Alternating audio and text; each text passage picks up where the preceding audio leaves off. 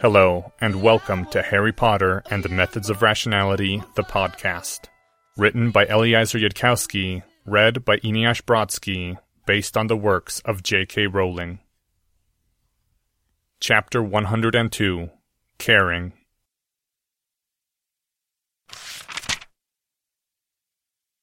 June 3rd, 1992. Professor Quirrell was very sick.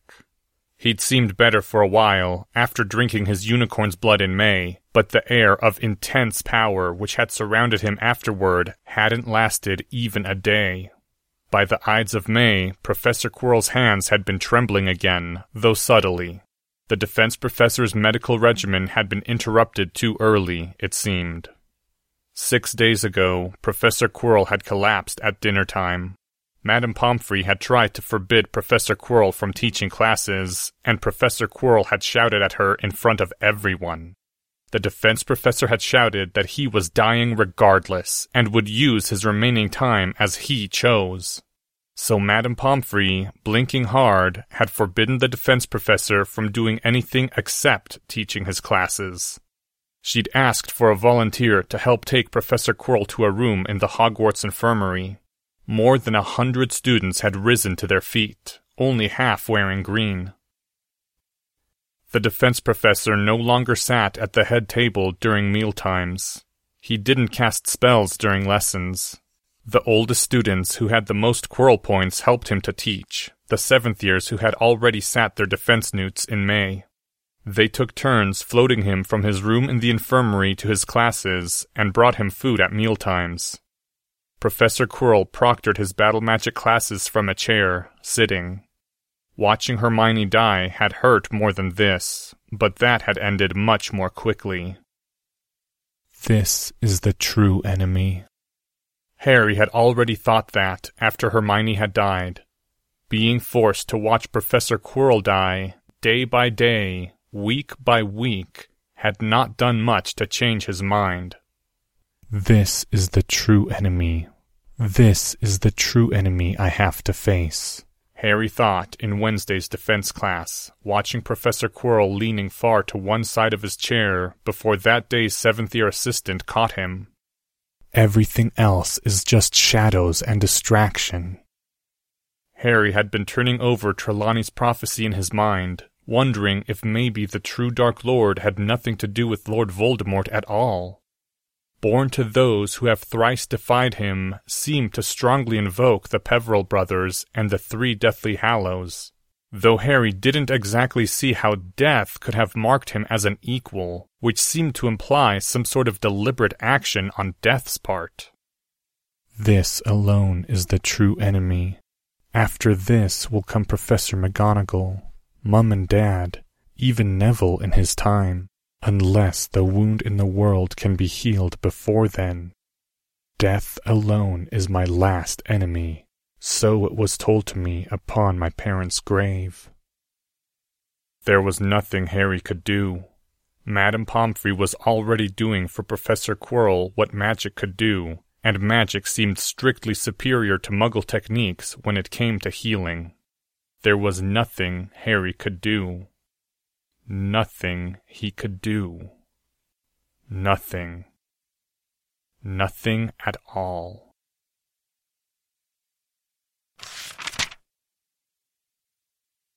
Harry raised his hand and knocked upon the door, in case the person there could no longer detect him.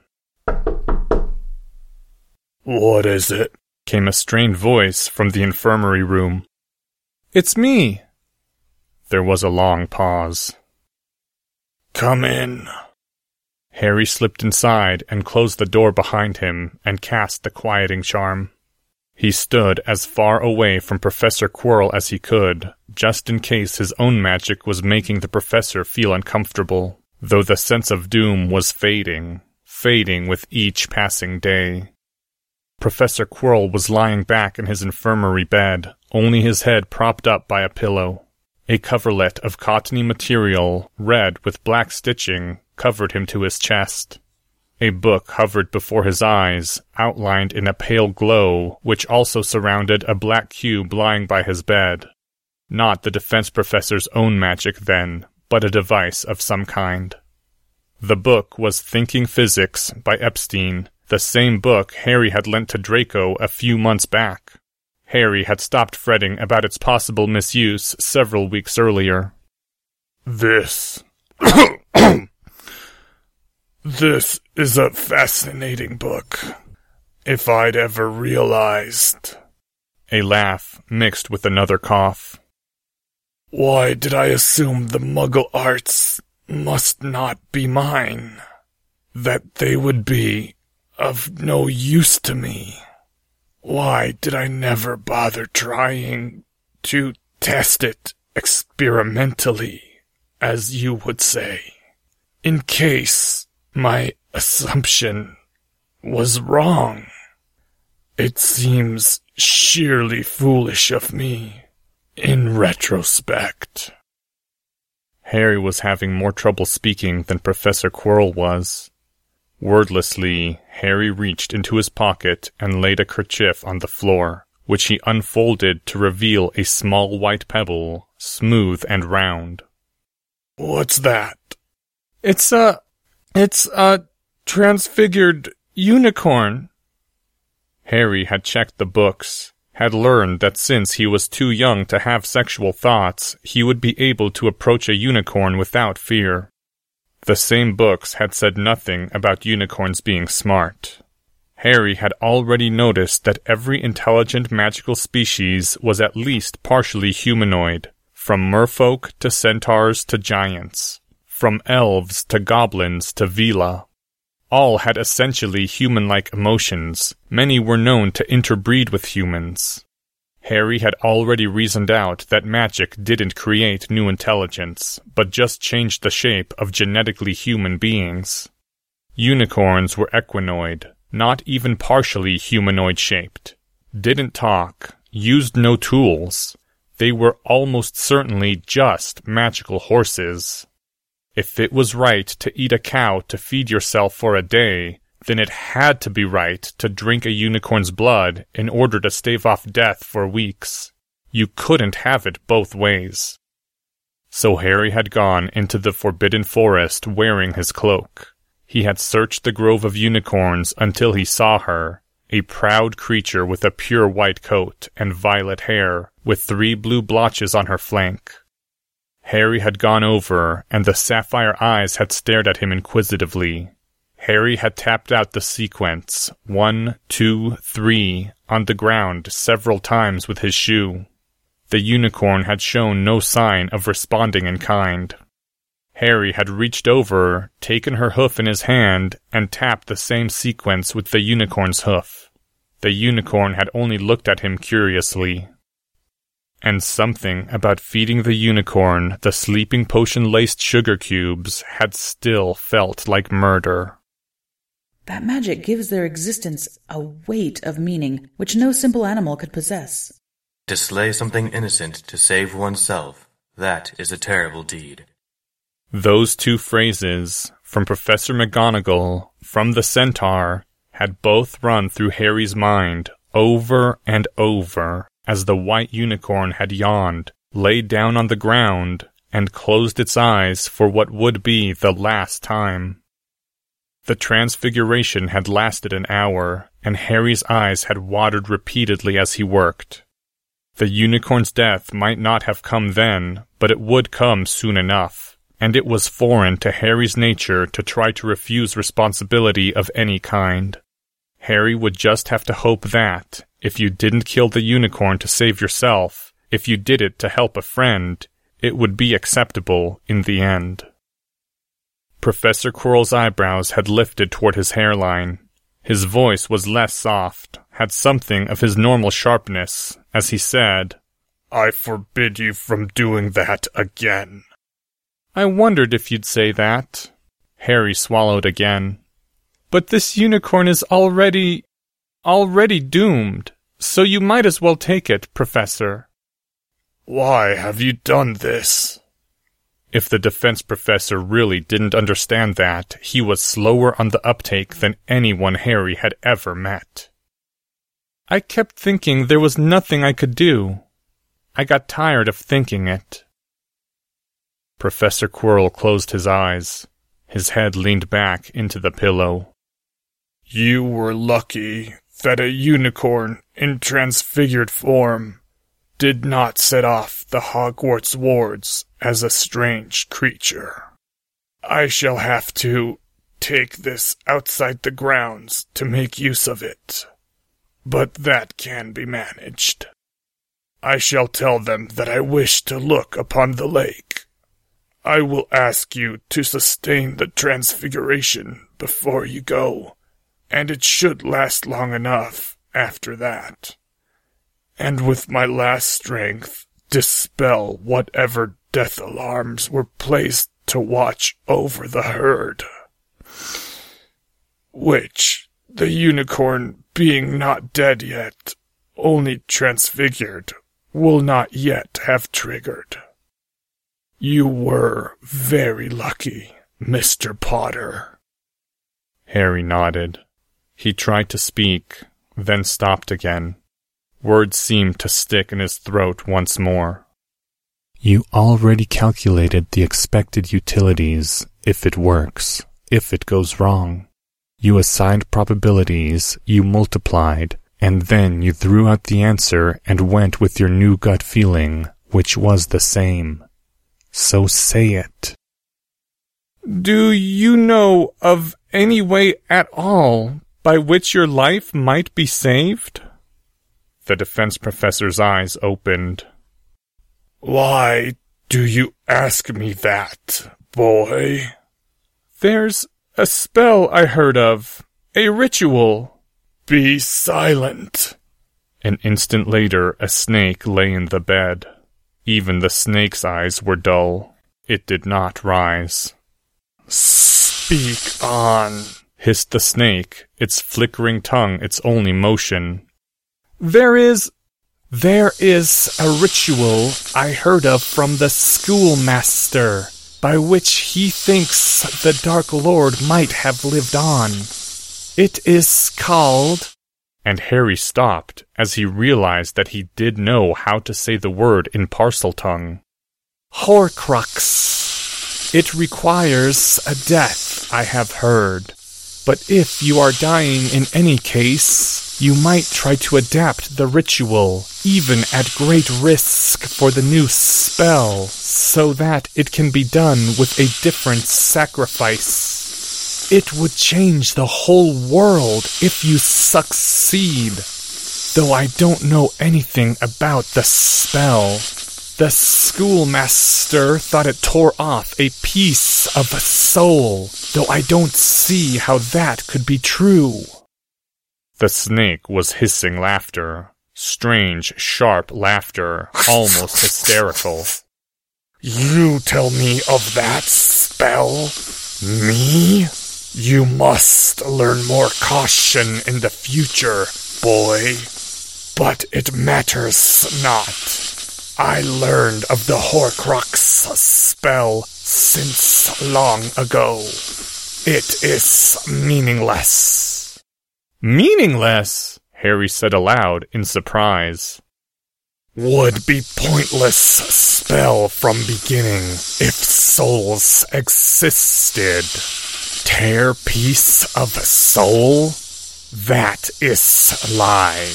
Misdirection to hide true secret. Only one who does not believe in common lies will reason further, see beneath obscuration, realize how to cast spell.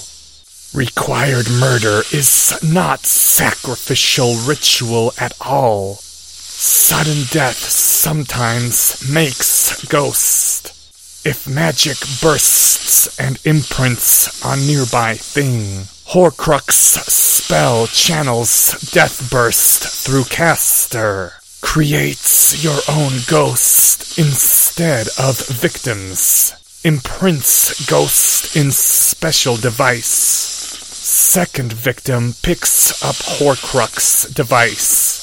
Device imprints your memories into them, but only memories from time Horcrux device was made. You see, Flaw? The burning sensation was back in Harry's throat. No continuity of... There wasn't a snake word for consciousness. Self. You would go on thinking after making the Horcrux. Then self with new memories dies and is not restored. Yes, you do see.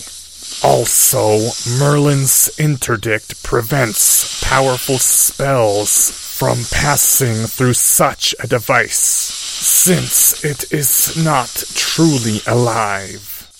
Dark wizards who think to return thus are weaker, easily dispatched. None have persisted long by such means. Personalities change, mix with victims. Death is not truly gainsaid. Real self is lost, as you say, not to my present taste. Admit I considered it long ago. A man was lying in the infirmary bed once more. The defense professor breathed, then made a retching coughing sound.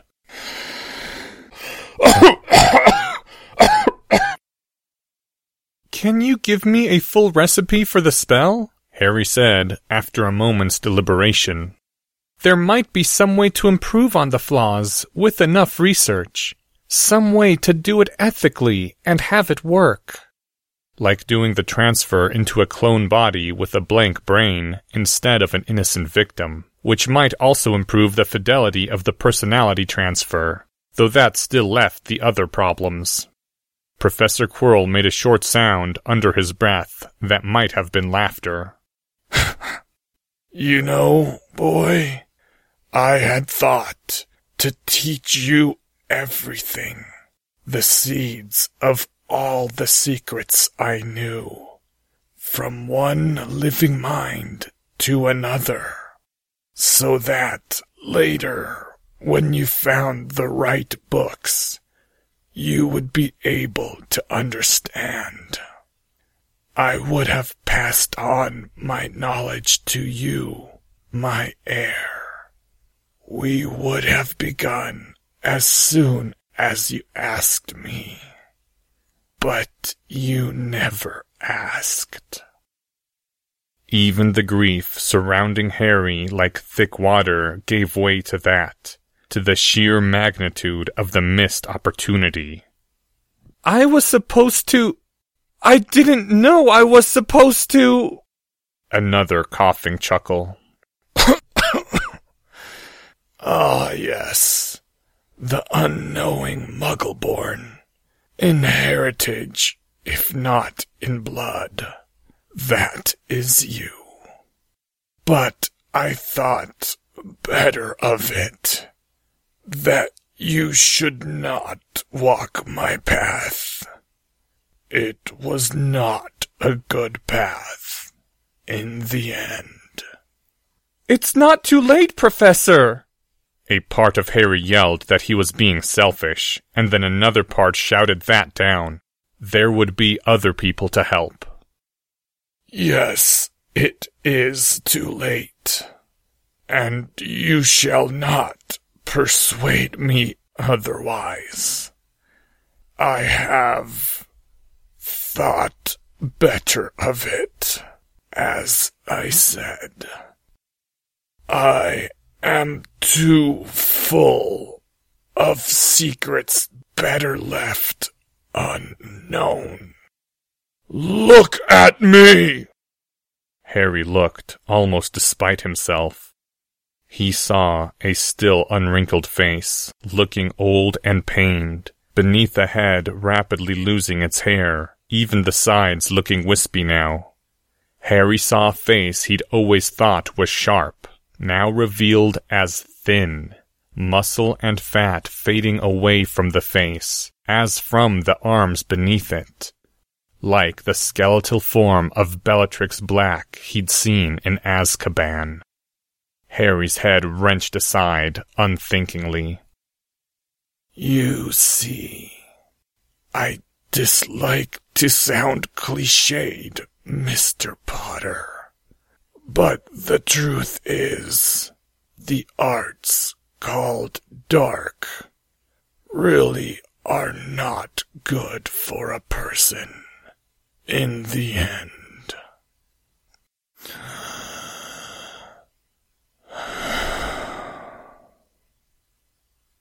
Professor Quirrell breathed in, breathed out.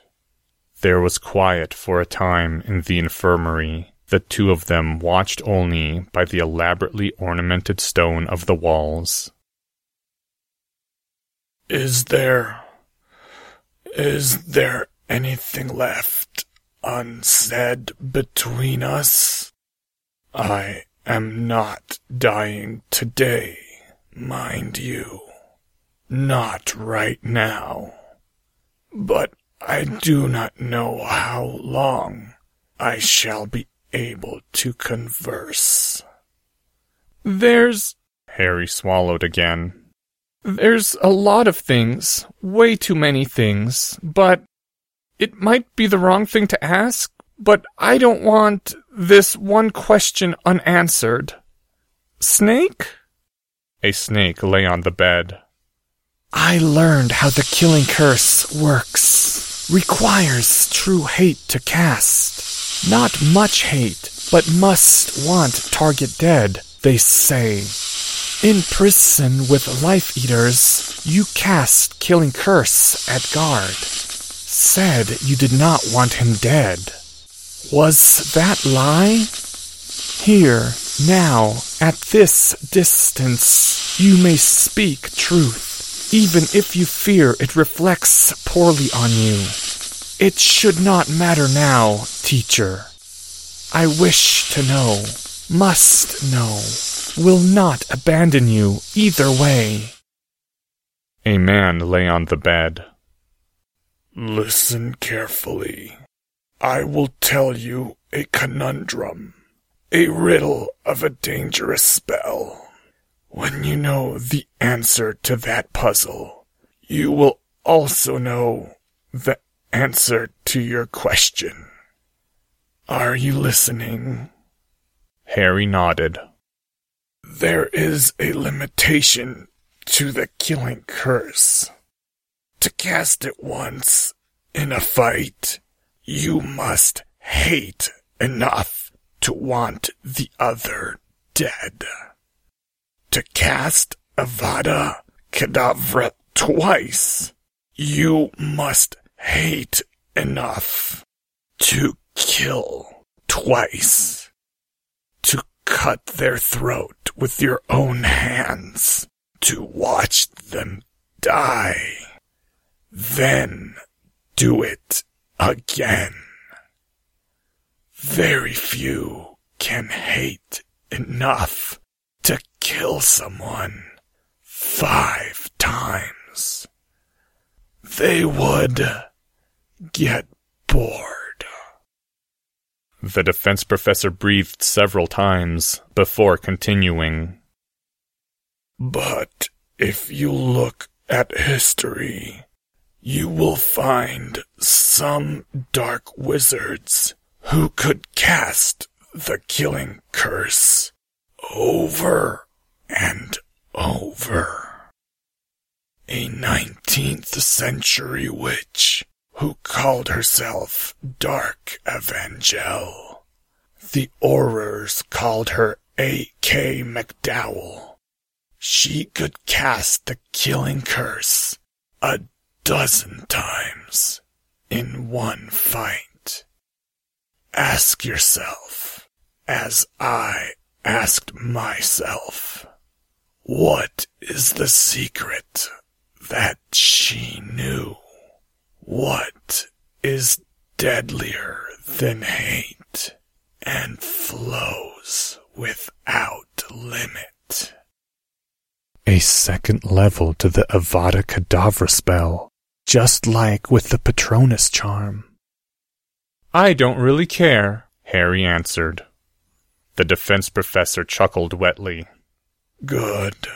You are learning. So, you see, A pause of transformation. I did not wish Guard dead, after all. Cast killing curse, but not with hate. And then a man. Harry swallowed hard. It was both better and worse than what Harry had suspected, and characteristic enough of Professor Quirrell. A cracked soul for certain, but Professor Quirrell had never claimed to be whole. Anything else to say? Are you absolutely sure that there is nothing you've ever heard of that might save you, Professor? In all your lore, finding and uniting all three Deathly Hallows, an ancient artifact that Merlin sealed behind a riddle no one's ever figured out. You've seen some of what I can do, that I'm good at solving riddles. You know I can figure things out sometimes that other wizards can't. I have a strong preference for your life over your death, Professor Quirrell. There was a long pause. One thing that might do it, or might not. But to obtain it is beyond your power, or mine. Oh, it was just the setup for a sub-quest, said Harry's inner critic. All the other parts screamed for that part to shut up. Life didn't work like that. Ancient artifacts could be found, but not in a month. Not when you couldn't leave Hogwarts and were still in your first year. Professor Quirrell took in a deep breath. Exhaled. I'm sorry. That came out too dramatic. Do not get your hopes up, Mr. Potter. You asked for anything, no matter how unlikely. There is a certain object called... A snake lay on the bed. The Philosopher's Stone. If there'd been a mass manufacturable means of safe immortality this entire time and nobody had bothered, Harry was going to snap and kill everyone. I read of it in a book, Harry hissed. Concluded it was obvious myth. No reason why same device would provide immortality and endless gold. Not unless someone was just inventing happy stories. Not to mention, every sane person should have been researching ways to make more stones, or kidnapping Maker to produce. Thought of you specifically, teacher. A hissing of cold laughter. Reasoning is wise, but not wise enough. Like with Horcrux spell, absurdity hides true secret. True stone is not what that legend says. True power is not what stories claim. Stone's supposed maker was not one who made it. One who holds it now was not born to name now used. Yet stone is powerful healing device in truth. Have you heard it spoken of? Just in the book. One who holds stone is repository of much lore. Taught schoolmaster many secrets. Schoolmaster has said nothing of stone's holder. Nothing of stone. No hints. Not that I can easily recall, Harry replied honestly. Well. Could ask schoolmaster. No, Do not ask him, boy. He would not take question well. But if the stone only heals... Schoolmaster does not believe that.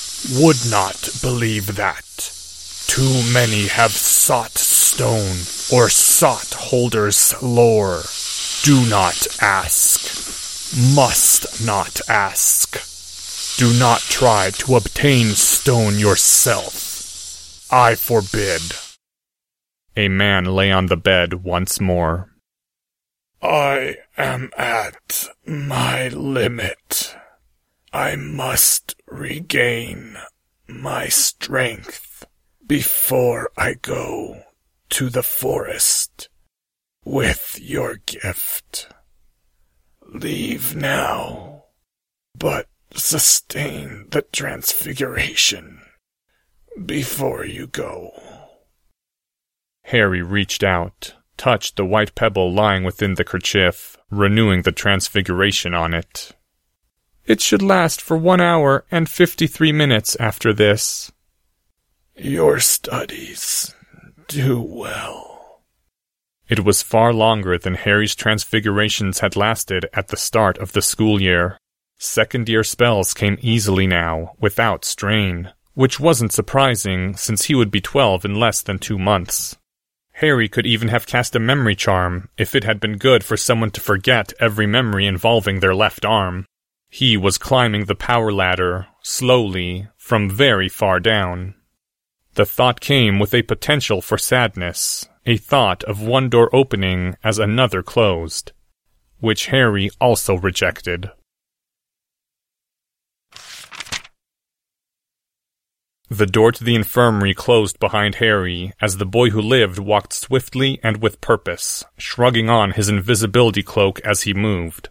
Soon, presumably, Professor Quirrell would call for assistance, and an older student trio would guide the defense professor into some quiet place, maybe the forest, with an excuse of viewing the lake or some such.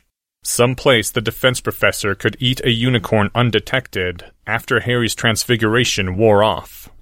And then Professor Quirrell would be healthier, for a time. His power would return to him as strong as he'd ever been, for a much shorter time. It wouldn't last. Harry's fists clenched as he strode, the tension radiating up his arm muscles. If the defense professor's treatment regimen hadn't been interrupted by Harry and the Aurors that he had brought to Hogwarts...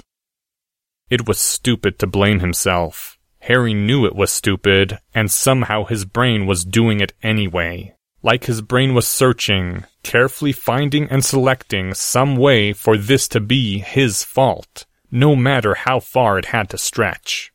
As if having things be his fault were the only way his brain knew how to grieve. A trio of seventh-year Slytherins passed Harry's invisible form in the hallway, heading for the healer's offices where the professor waited, looking deeply serious and concerned. Was that how other people grieved? Or did they, on some level, not really care, as Professor Quirrell thought? There is a second level to the killing curse. Harry's brain had solved the riddle instantly in the moment of first hearing it, as though the knowledge had always been inside him, waiting to make itself known. Harry had read once, somewhere, that the opposite of happiness wasn't sadness, but boredom. And the author had gone on to say that to find happiness in life, you asked yourself not what would make you happy, but what would excite you. And by the same reasoning, hatred wasn't the true opposite of love. Even hatred was a kind of respect that you could give to someone's existence. If you cared about someone enough to prefer their dying to their living, it meant you were thinking about them. It had come up much earlier, before the trial, in conversation with Hermione, when she'd said something about magical Britain being prejudiced, with considerable and recent justification. And Harry had thought, but not said, that at least she'd been let into Hogwarts to be spat upon. Not like certain people living in certain countries, who were, it was said, as human as anyone else. who were said to be sapient beings, worth more than any mere unicorn, but who nonetheless wouldn't be allowed to live in Muggle Britain. On that score, at least, no Muggle had the right to look a wizard in the eye. Magical Britain might discriminate against Muggleborns, but at least it allowed them inside so they could be spat upon in person. What is deadlier than hate and flows without limit? Indifference, Harry whispered aloud, the secret of a spell he would never be able to cast, and kept striding toward the library to read anything he could find, anything at all about the Philosopher's Stone.